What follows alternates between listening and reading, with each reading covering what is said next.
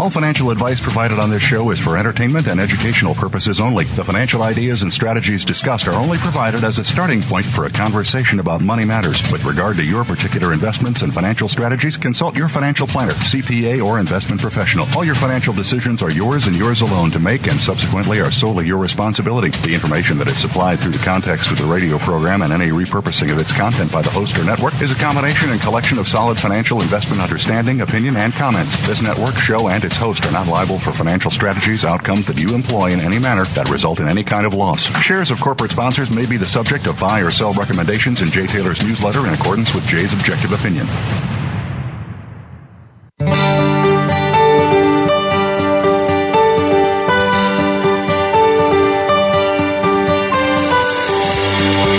Welcome to Turning Hard Times into Good Times with your host, Jay Taylor. This hour will help investors fix issues and achieve personal gain. Now, here's your host, Jay Taylor. Welcome to Turning Hard Times into Good Times. I am your host, Jay Taylor, and I'm speaking to you from New York City on this, the 16th day of January 2018. I do want to remind you, I am the author of Jay Taylor's Gold, Energy, and Tech Stocks. You can subscribe to that newsletter by going to miningstocks.com, and or you can call our office in New York, 718-457-1426, 718-457-1426. Also like to encourage you to consider subscribing to Chen Lin's letter, What is Chen Buying, What is Chen Selling? Chen has had a remarkable track record in picking stocks. He's mostly a fundamental analyst, but finds ways to buy them in a fairly timely manner and make lots of money. He's done extremely well, especially in the biotech sector. Also on the energy sector as well. I want to thank each of you for listening to this show, making it one of the more popular shows on the Voice America Business Channel. Also want to invite you to send your questions, comments, criticisms, and praises along to questionsfortaylor@gmail.com. Questions, the number 4, Taylor@gmail.com. Also, we do want to thank our sponsors for making this show economically viable. Sponsors for today's show: Bonterra Resources, Uranium Energy, RN Resources, Novo Resources, and Genesis Metals Corp. I've titled today's show, Economic and Market Consequences of Rising Interest Rates. Danielle DiMartino Booth, Michael Oliver, and Ivan Bebek of RN Resources, they all returned today for today's show. Interest rates are rising, but why? Are they rising because a booming economy is boosting demand for capital and that profits will rise dramatically to justify the current stock market melt-up? What happens to the government solvency when Uncle Sam has to start paying considerably higher rates of interest on its $20 trillion of debt? Can stocks remain elevated with surging interest rates? What would plunging stock prices do to pension funds? Are there reasons for hope toward a more sensible economic policy under a new Fed chairman? What are the dangers of a return to quantitative easing resulting in a weaker dollar and rising commodity prices, as both Michael Oliver has suggested is in the cards, as has Alistair McLeod, who was a guest last week? What would a return to quantitative easing mean for the dollar, in other words? And what would it mean for gold and commodity prices? So those and many more questions will be posed to Danielle DiMartino Booth. She worked as an advisor to Richard Fisher at the Federal Reserve Bank of Dallas, and she is a very outspoken critic of the Federal Reserve. Refreshing, I would say, to have an insider who actually thinks for herself instead of groupthink, as seems to be the case with most Federal Reserve folks. Then after our first commercial break, I'm happy to tell you that Ivan Bebek will be with me to tell us about the exploration plans of RN Resources this winter in Peru. And previously, we've had to wait for the next summer or spring to come along before we get news from RN. But this year, with some very exciting projects down in Peru, we're going to find out what Ivan's plans are for the company going forward through the winter and what kind of news you might be expected to hear. But right now, I'm equally thankful that Michael Oliver is with me to clue us in on what's taking place in a couple of major markets that we have our eyes on most glued to. Thanks for joining me again, Michael. Good to be back, Jay. Always good to have you, and it's OliverMSA.com, folks, OliverMSA.com. Go there to learn more about Michael's letter, and seriously, if you're a serious investor, consider signing up for his letter. Michael, I asked you, what should we talk about today? And you said gold at the gates. Wow, that sounds interesting. Gold at the gates. I think it's, about 1,340 or 1,339, something like that right now? Mm-hmm. Yeah, high this week was 45 in the electronics. Ooh, if it wasn't 45, was 45 in the kind of a electronic session, yeah. Is 1345 kind of a key number for you, no? Well, I'm going to ballpark it and say 1350. We're now, momentum broke out in February of 2016 at $1,140 plus. So we're well above there. I'm talking annual momentum. We made a big deal about it then. We continue to hold to a long-term bullish position on gold despite sell-offs over the last 2 years, year and a half. The issue now for gold is no longer momentum. Momentum is a green light. It's on fire. It's the price action. And if you stand back and look at a monthly price chart of gold, bar chart, go back at least to 2012 where the crash occurred in 13, and then we bottomed 13, 14, and 15, and then turned up. But look at the price chart, and you'll see what the orthodox price chart guys, which we're not, we look at momentum primarily, but they would call it a massive, complex head and shoulder bottom. It's huge. It's years wide. And if you measure its dimension, the depth of the head and shoulder bottom, it has a swing objective of $1,700. Now, in order to break it out, again, we're talking price, and price is almost always lagged to momentum. Its own momentum leads. Price will break out of its base if you can close out a month at 1350 or higher. We've traded up there, those levels, before, twice above that level in 2016 and again months ago, but never closed a month out up there. And now the angle, the line that comes through across those highs, what they would call a neckline of the head and shoulder bottom, comes through such, if you close 1350, you're out of here. And I have no reason to argue with the price chart whatsoever. I trust it, I believe it, because momentum is already stronger than price. So it's pre-validated, as it were, by momentum. And I would assume you get gold through that 1350 level, there's going to be some people talking about it. Now, most people haven't even noticed that gold's come from below into the 1240s. It's rallied $100 in about 3 weeks, 4 weeks maybe. And nobody's noticed because the stock market has stolen all the thunder. Well, that's a pretty serious percent rise in gold rapidly. And it didn't all occur in one day. It was just a bunch of good days back to back. Quite a strong move. And I call it gold at the gates. That's what we labeled our report back in February of 2016. But we were talking about momentum gates. Now we're talking about a price gate. And I think if you can get through that 1350, a lot of doubters or people on the sidelines or people who've been shaken out 10 times will look at the chart and say, golly, I better get on board. And I think they probably should. Do you have any upside targets, Michael? No, the 1700 I think is probably valid as a swing measurement of the base. But frankly, I think we're headed beyond the old 2011 highs, and we're in what might be considered a final bull leg in gold that coincides with a lot of unwinding of trends, events, and distortions of the last decade, 2 decades, 3 decades. I'm talking mainly, manipulation of interest rates by central banks, coercively, effectively. Non-market forces have distorted things for a long time. And those, when they come unwound, gold is usually the leader in the unwinding process on the other side.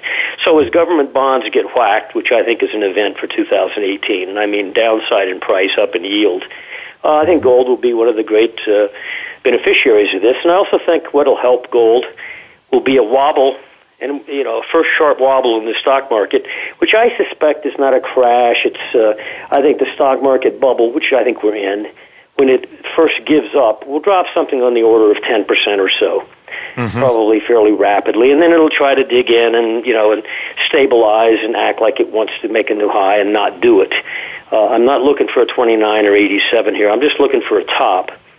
And frankly, the price levels the S&P's trading right now, which is in the 2770s, right? It was 28 something a little while ago.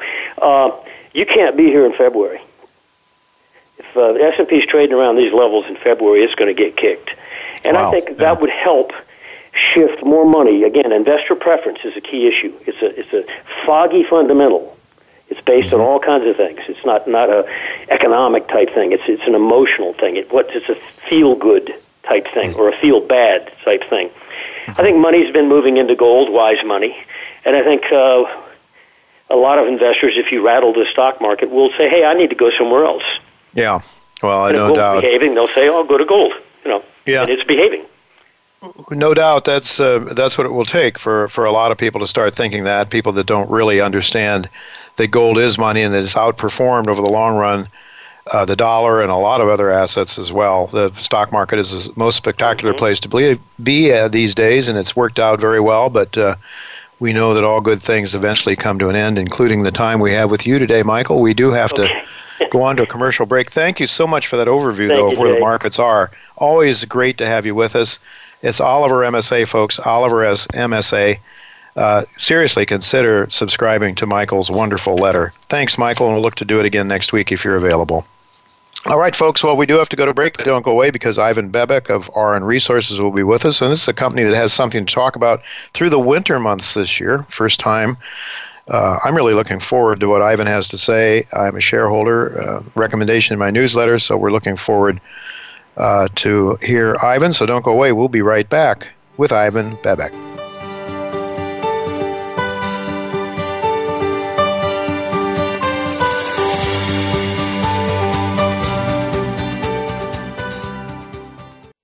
Think you've seen everything there is to see in online television? Let us surprise you. Visit voiceamerica.tv today for sports, health, business, and more on demand 24/7. Orin Resources is a Canadian-based gold exploration company focused on the company's flagship Committee Bay project, located in northern Canada, one of the best mining jurisdictions in the world. The company's current resource outlined by drilling thus far stands at 1.1 million ounces of gold at over 8 grams per ton. Orin is operated by the same team that founded Asanko Gold, which is constructing a major gold mine in West Africa, and Caden Resources, which was recently purchased in November for over $200 million.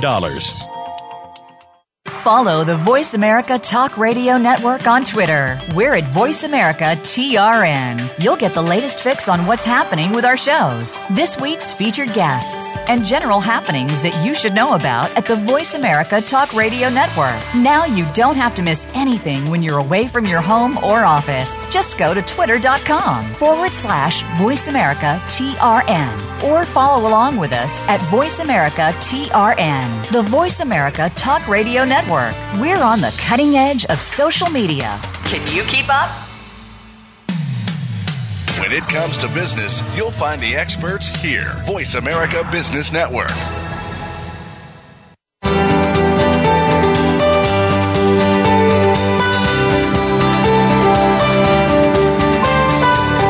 You're listening to Turning Hard Times into Good Times with your host, Jay Taylor. If you have a question or comment about today's show, Jay would love to hear from you at 1-866-472-5790.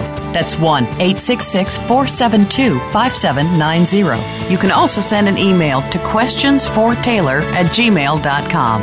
That's questions, the number 4, Taylor@gmail.com. Now, back to our program. Welcome back to Turning Hard Times into Good Times. I'm your host, Jay Taylor, and I'm really glad to have with me once again Ivan Bebek, the Executive Chairman of RN Resources. Ivan has had more than 16 years of experience in financing, foreign negotiations, and acquisitions in mineral exploration industry, and he and his partner, Sean Wallace, have had a remarkable career. They're both young men yet, but they've had a couple of significant successes in which they've made a lot of money for shareholders, and with that track record, I've certainly jumped on board, bought the stock myself. It is a recommendation in my newsletter, RN Resources, because I believe that this time could be bigger and better than the past because, there's just a lot of things for the company, a lot of targets, really spectacular targets to shoot at, and so I'm really glad to have you. Thanks for joining me again, Ivan. Well, thanks for having me back, Jay. It's a pleasure to be here.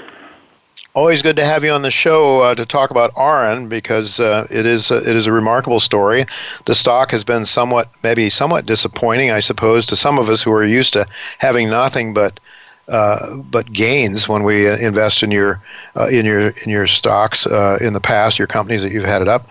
But I should, before we get started, tell our listeners you trade in Toronto and on the New York Exchange. AUG is the symbol for both exchanges.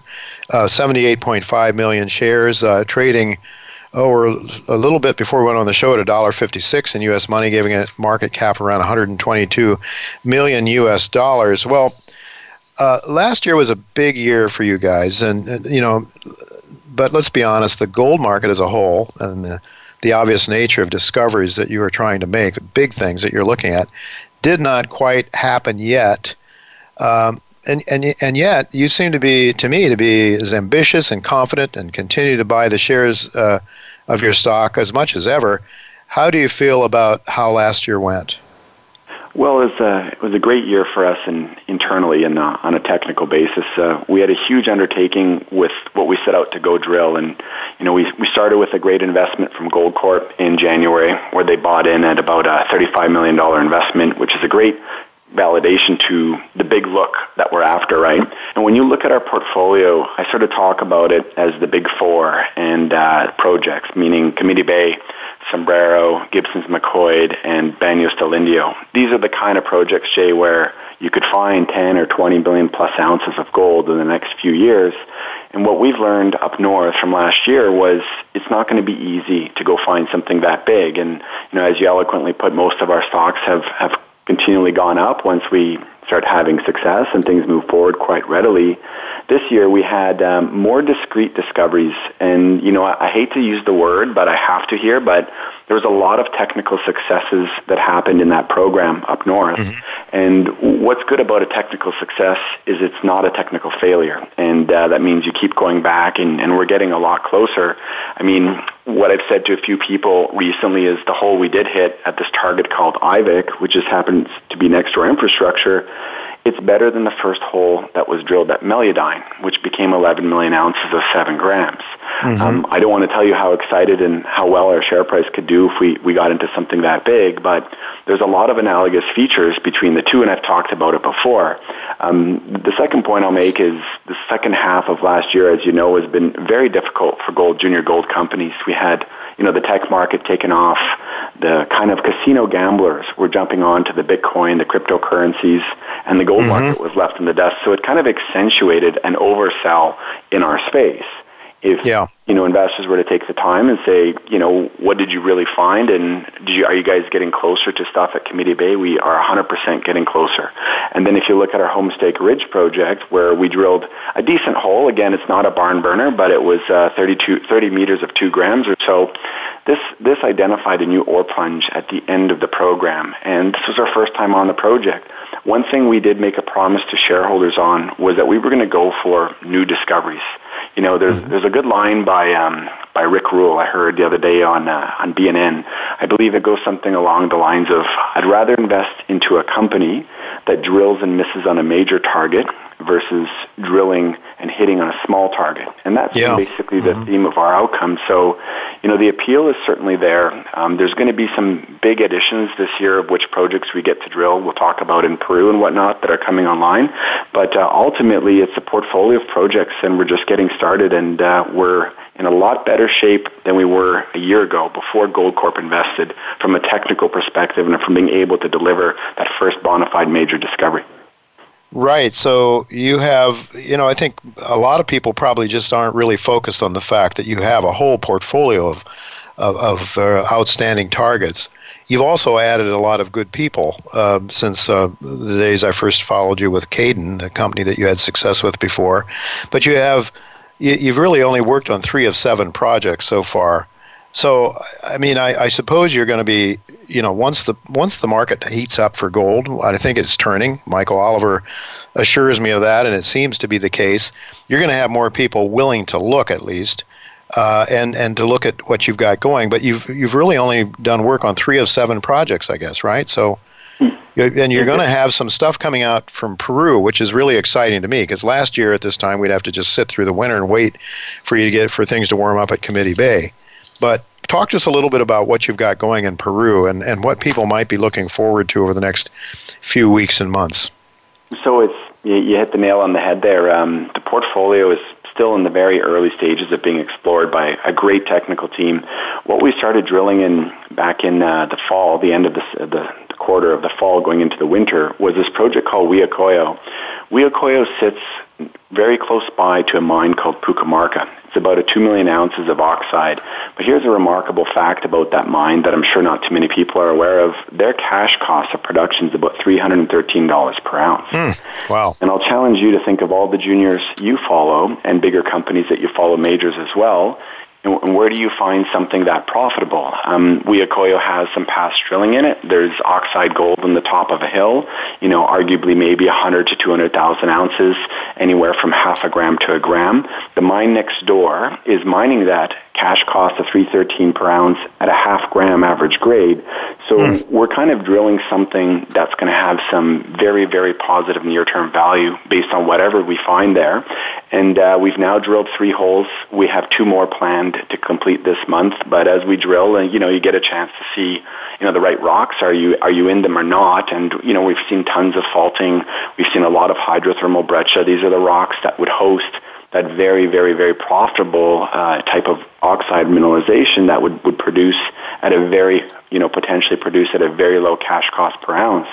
What we don't know about Huehucoyo is we don't know how big it could be yet. There's 3 aspects of it that paint targets, and conservatively we think it could be similar to what's next door at 2 million ounces, but if it's something that mines at a cash cost of $300-ish per ounce, that's going to be a spectacular, valuable deposit for us. One other thing going on in Peru, Jay, and this is something that I'm starting to lose sleep on, is our Sombrero project is finally starting to come online. It looks like we'll have access to it in February. Sombrero is about 200 kilometers west of a series of Peru's largest deposits, Las Bambas, Tintaya, Anticapai, some of these major gold, copper, porphyry, and skarn targets. Right. And what we've done so far in a 2-week season about a year ago in Sombrero, as we were starting to negotiate communities, we got some of the most spectacular gold and copper numbers off the surface, from anywhere from 0.2 up to 7.5 grams gold in several places, up to 16% copper. And then we, were quietly in the background while we were drilling up north. We went and staked a whole bunch more land around Sombrero because we feel it in itself could host a major district-style potential. And just a bit of a reminder to the listeners that Las Bambas was bought for $5.8 billion. Altogether, it was $7 billion with infrastructure, about $5.8 billion back in 2014 when we sold Caden. So this, for me, is something that is going to come online in the near term. There'll be a lot of surface work that will lead towards the drill program. There's some major structural components we're already aware of, where the right rocks are beside each other, to be real simple about it, and the mineralization is shedding off these big structures.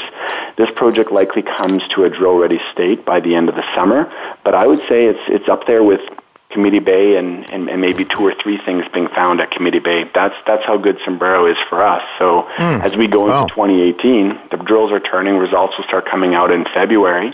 One of our major projects, our Giants in Peru, comes online in February.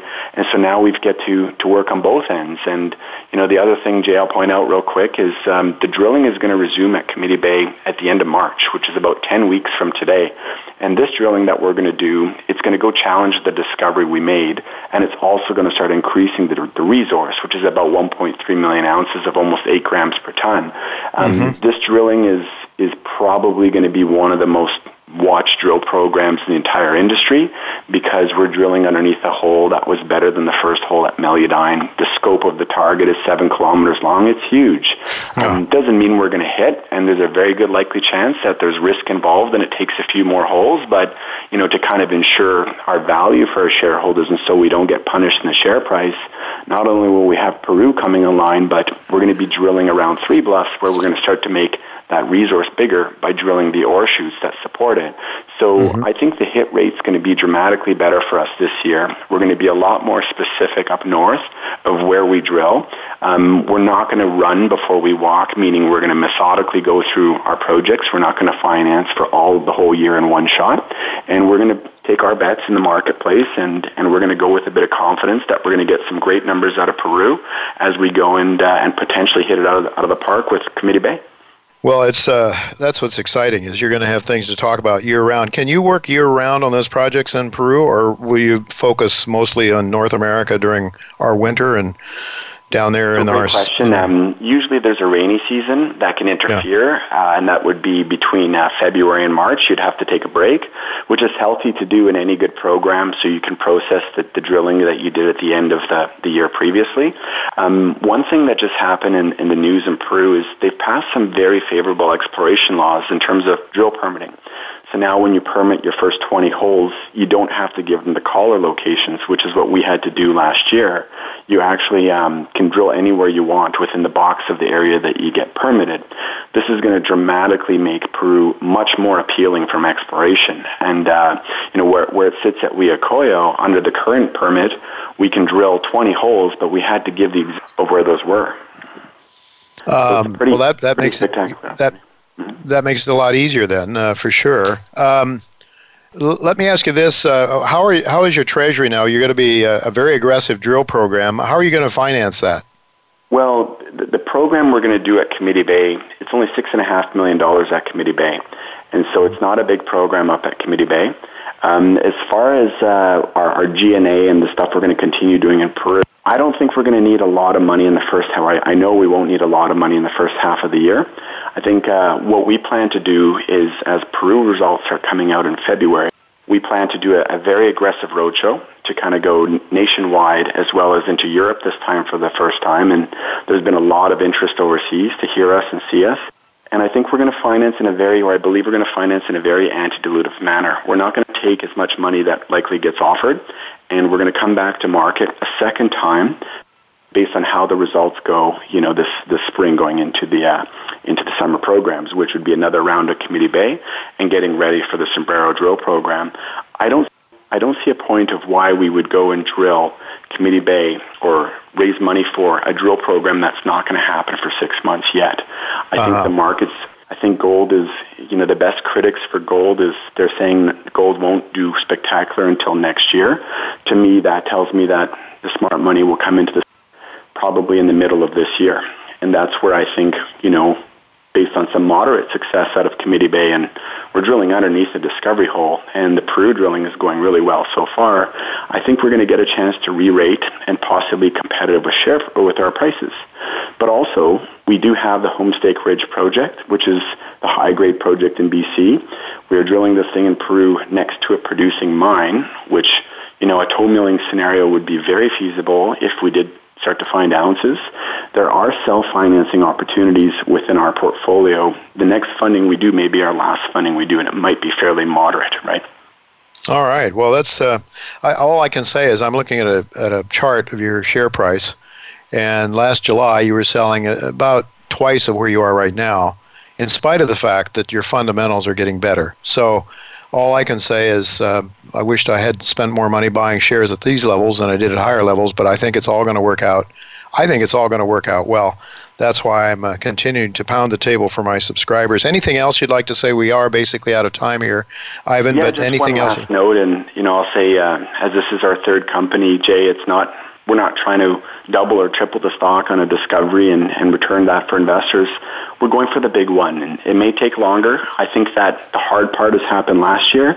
I think this year could be tremendously more revealing for us, and we could deliver something that would be, meaningful, the big 10 times your money or possibly more based on our current projects and where the gold market's headed. But, we're very bullish going into 2018, and we're looking very forward to how things are going to go.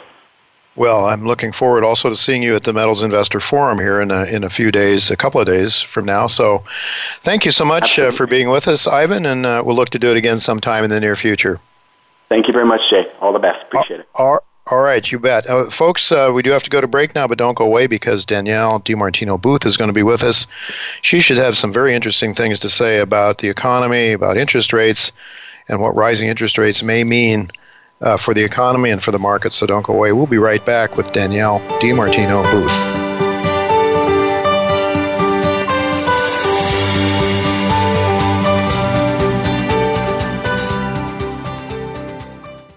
Become our friend on Facebook. Post your thoughts about our shows and network on our timeline. Visit facebook.com/Voice America. Noble Resources Corp. trades on the OTCQX under the symbol NSRPF and on the TSX Venture Exchange under NVO. Its flagship assets are located in the Karratha region of Western Australia, where they are currently drilling and trenching their Purdy's Reward project. In addition, Novo has partnered with Sumitomo Mining Corporation to advance its Beaton's Creek Gold project toward production. With over $70 million in cash and strong shareholder support from the likes of Kirkland Lake Gold, Novo is well on its way to establishing itself as one of the top junior explorers and developers in Australia. Bonterra Resources, a Canadian exploration company, is aggressively expanding its high-grade Gladiator gold deposit in Quebec, Canada. In 2017, Bonterra raised $40 million and attracted strategic investors Eric Sprott, Kinross, Kirkland Lake Gold, and New York-based Van Eck Gold Fund. Bonterra is focused on updating its 43-101 resource model in 2018 and will incorporate up to an additional 100,000-plus meters of drilling, where the dimensions of the Gladiator gold deposit has been expanded to date nearly 500%. Bonterra trades in Canada under the symbol BTR and in the U.S. under BONXF. From the boardroom to you, Voice America Business Network.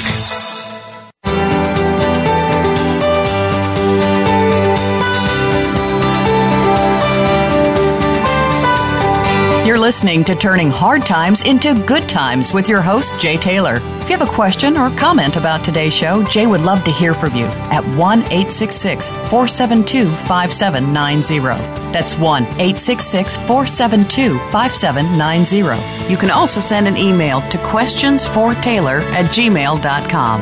That's questions, the number 4, Taylor@gmail.com. Now, back to our program.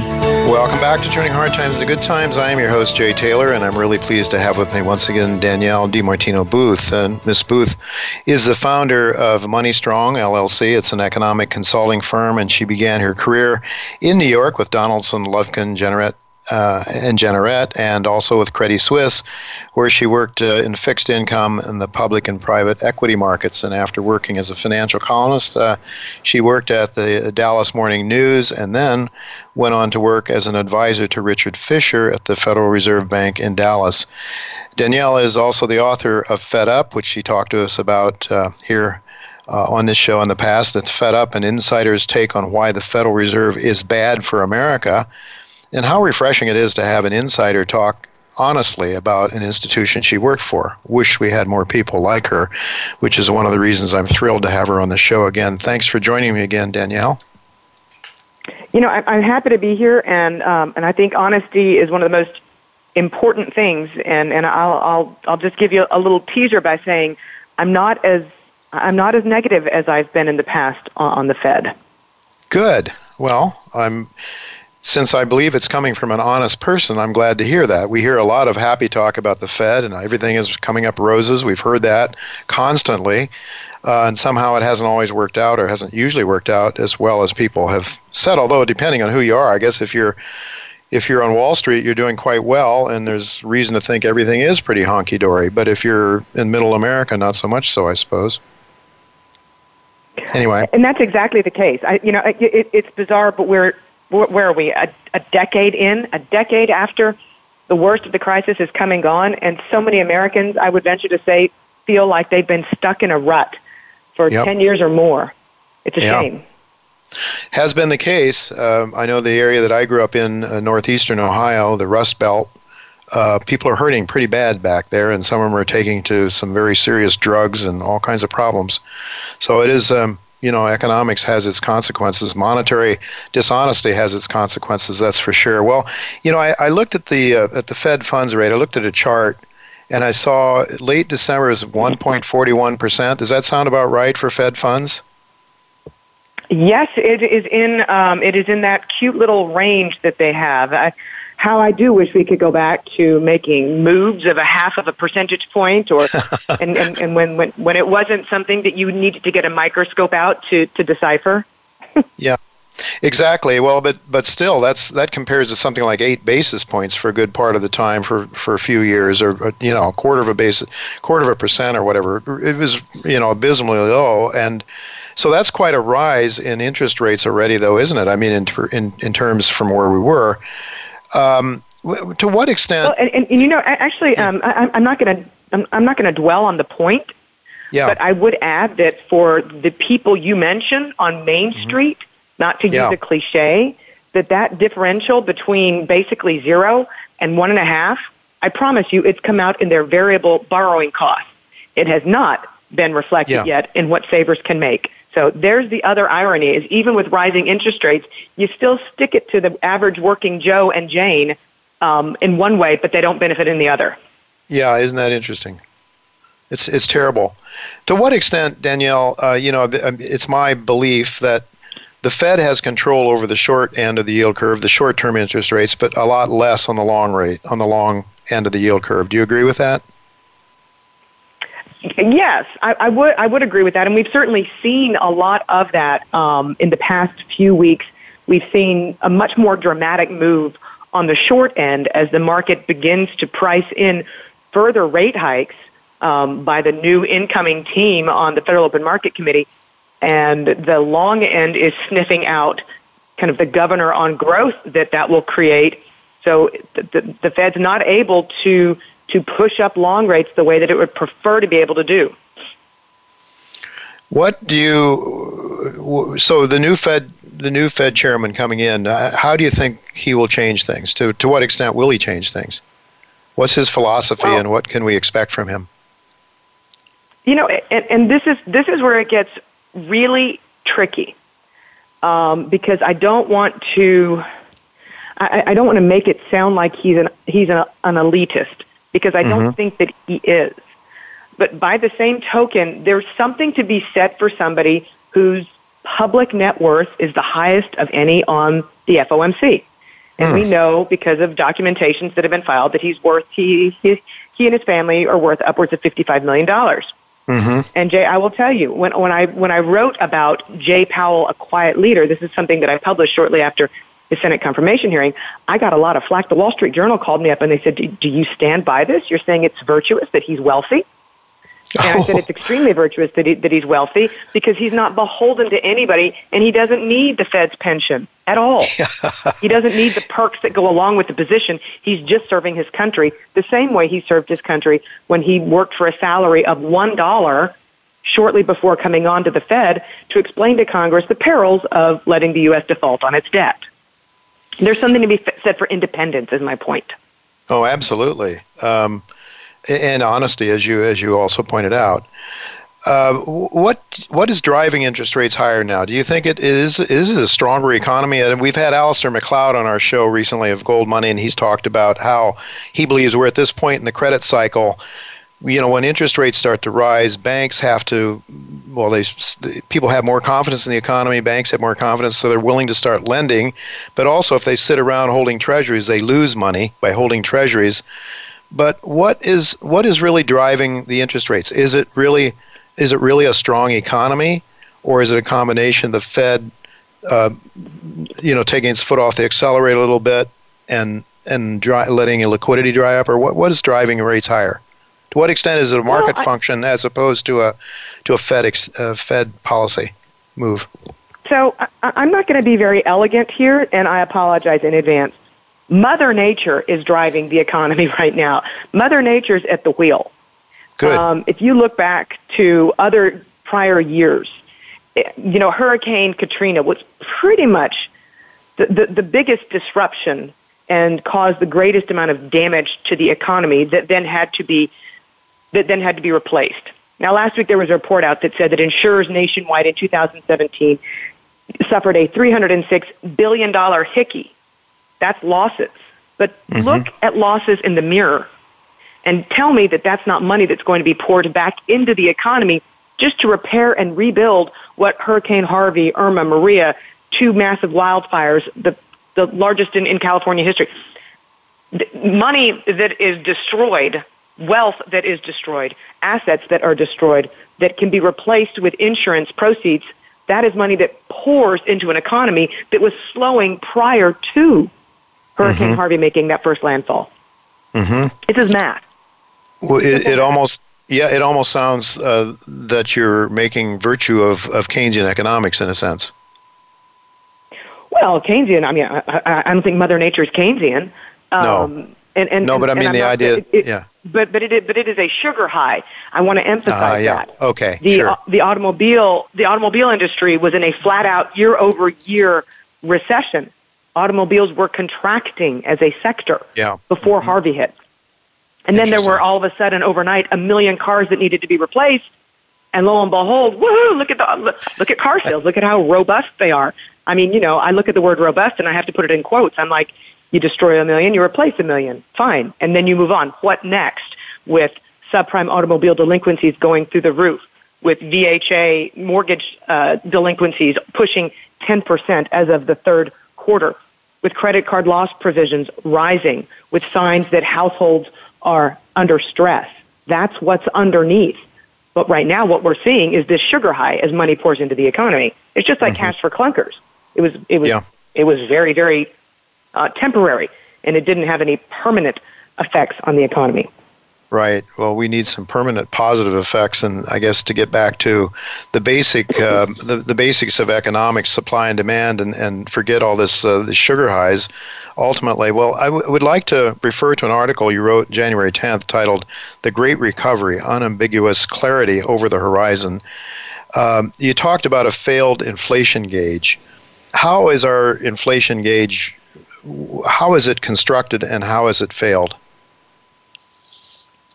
Well, right now, what policymakers prefer to use is called the core PCE.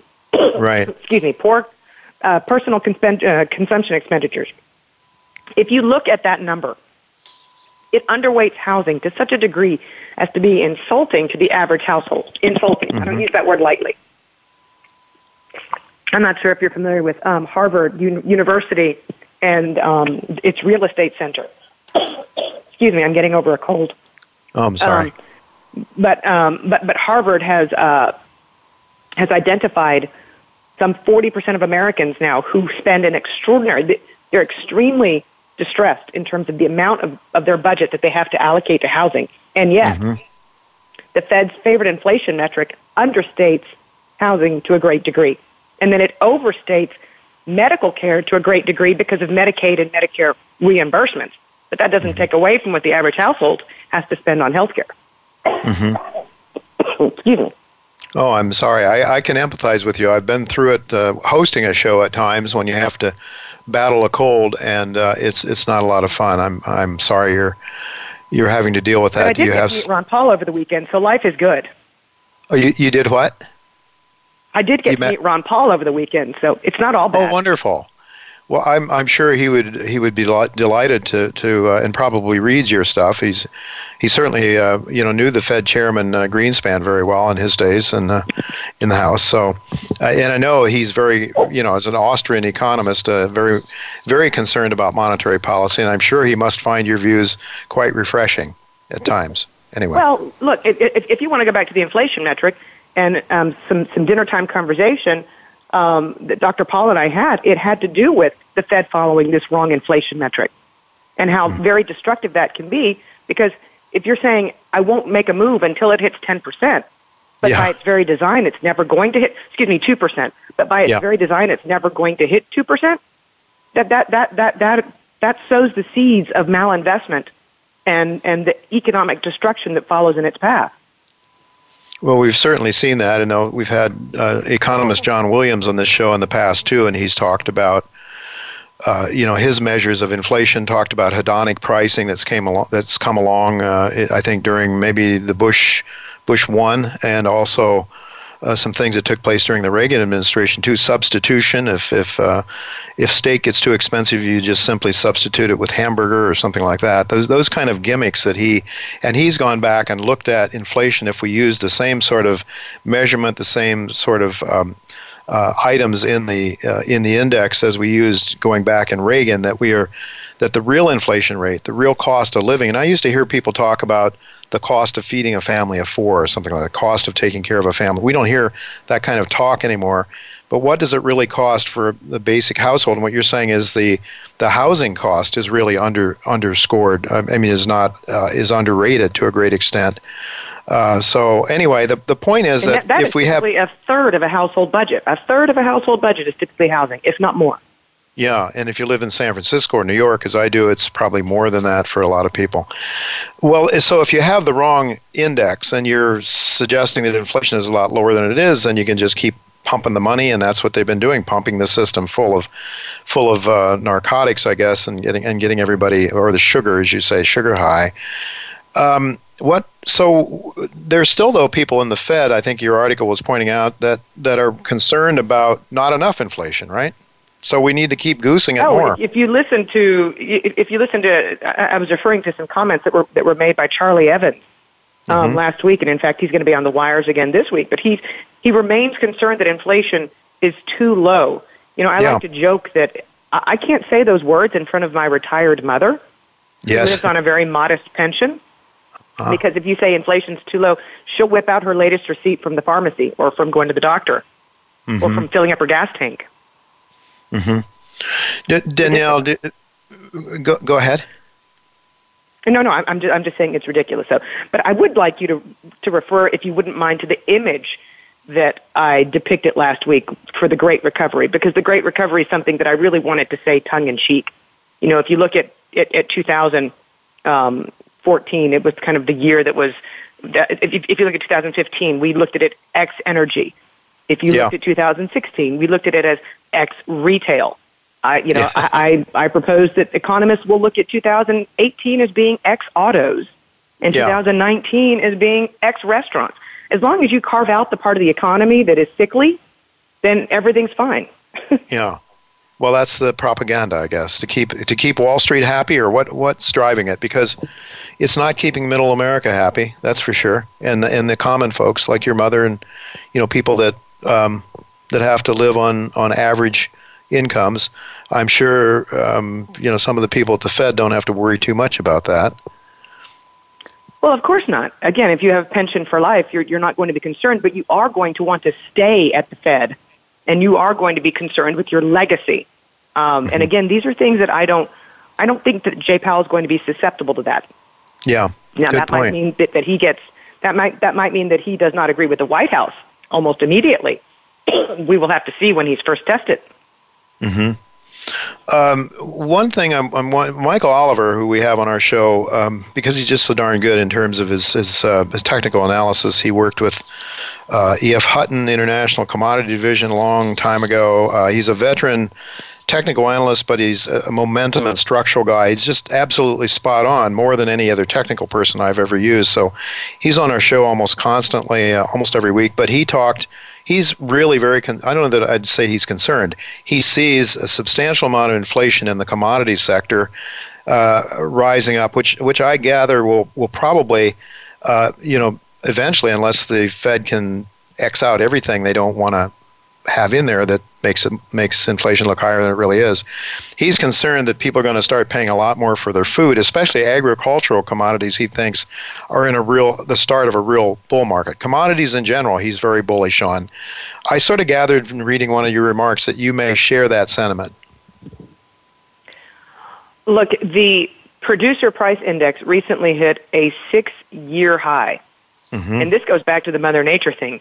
When you have all these homes burned down or flood, imagine what that's going to do to commodities prices. Sure. That's exactly what we've seen in spades. And the fact that so many policymakers dismiss input prices, at their peril. And as you say, what we've seen happen in the agricultural complex is enormous.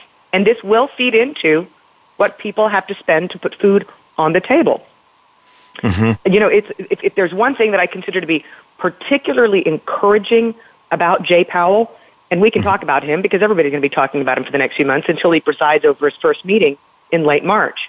But before he left the private sector, his sole focus was on the industrial sector. This is not someone who's going to ignore producer prices. He worked with the manufacturing sector. He worked closely with the automobile industry. That was what he did in the private sector. So he understands things like margin squeeze, and he sure as heck understands asset prices gone wild. He was the one who, in October 2012, one of his first meetings, he was a rookie, and he still managed to say before QE3 was rolled out, what if this becomes habit forming. Well, I mean, like, that's a strong word for me, habit forming. This is somebody who sees right through the fact that so much of what the Fed has done has benefited Wall Street and hurt Main Street. And so it has become habit forming, and to break it, like any serious addiction, it's going to be very, very painful if and when it's addicted and is stopped. I mean, is broken. When, how do you think? To what extent do you think the Fed is really scared to death of a stock market crash, and they might have to keep, concocting false inflation numbers so they can keep justifying pumping more money in? Do you think you think that's something that Powell may object to? Well, given what his opinions have been in the past on quantitative easing, and we only have really 5 meetings to go off of because transcripts are released with a 5-year delay, which is ridiculous. And they're redacted on top of that, which nobody wants to talk about that boogeyman at all, but they are redacted. But given his prior opinions on QE, his true test, as you rightly state, is going to be when the stock market corrects. Yeah. And bear in mind, he was part of the FOMC under Janet Yellen that voted to say that the shrinkage of the Fed's balance sheet was not going to be data dependent, that it was going to occur in the background as if you were watching paint dry. Well, guess what? Even if the Fed stops hiking interest rates, say after March or June, and just manages to hike rates twice more this year, getting it up to maybe 2%, they're committed to continue on a tightening path by reducing the amount of liquidity that they pump up into the system, by allowing that balance sheet, that $4 trillion war chest they've built up, to run off. So Jay Powell's got not one, but 2 big tests coming up when these markets begin to correct.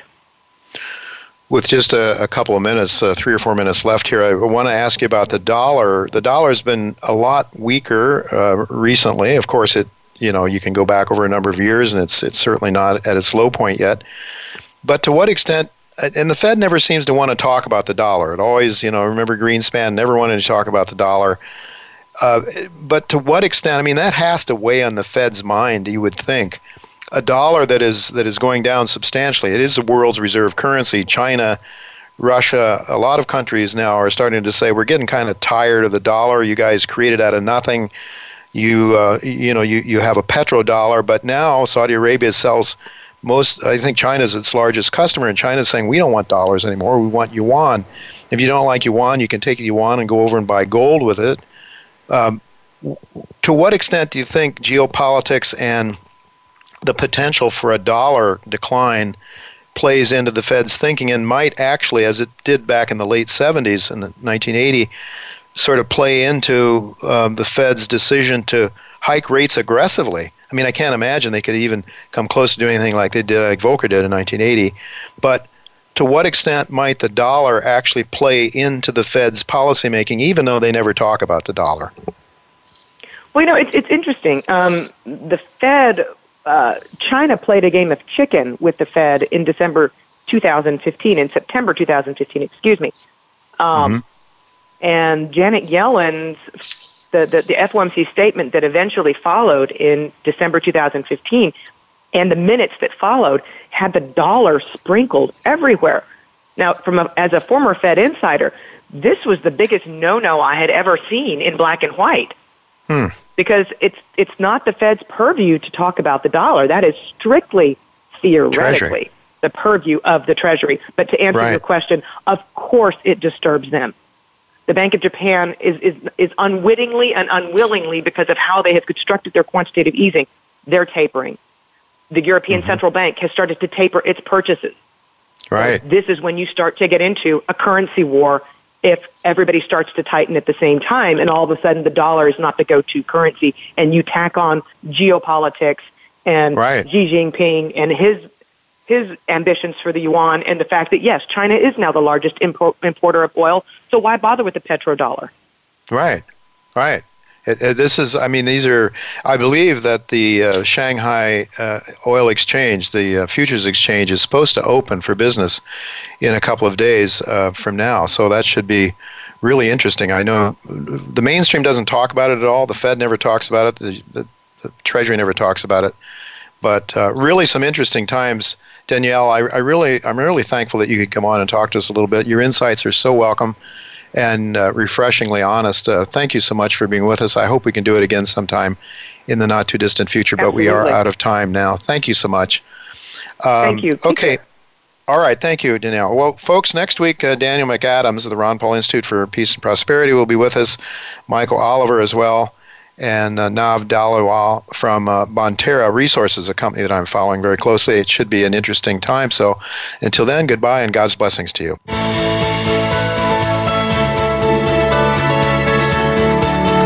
Thank you again for listening to Turning Hard Times into Good Times with Jay Taylor. Please join us again next Tuesday at noon Pacific Time, 3 p.m. Eastern Time on the Voice America Business Channel.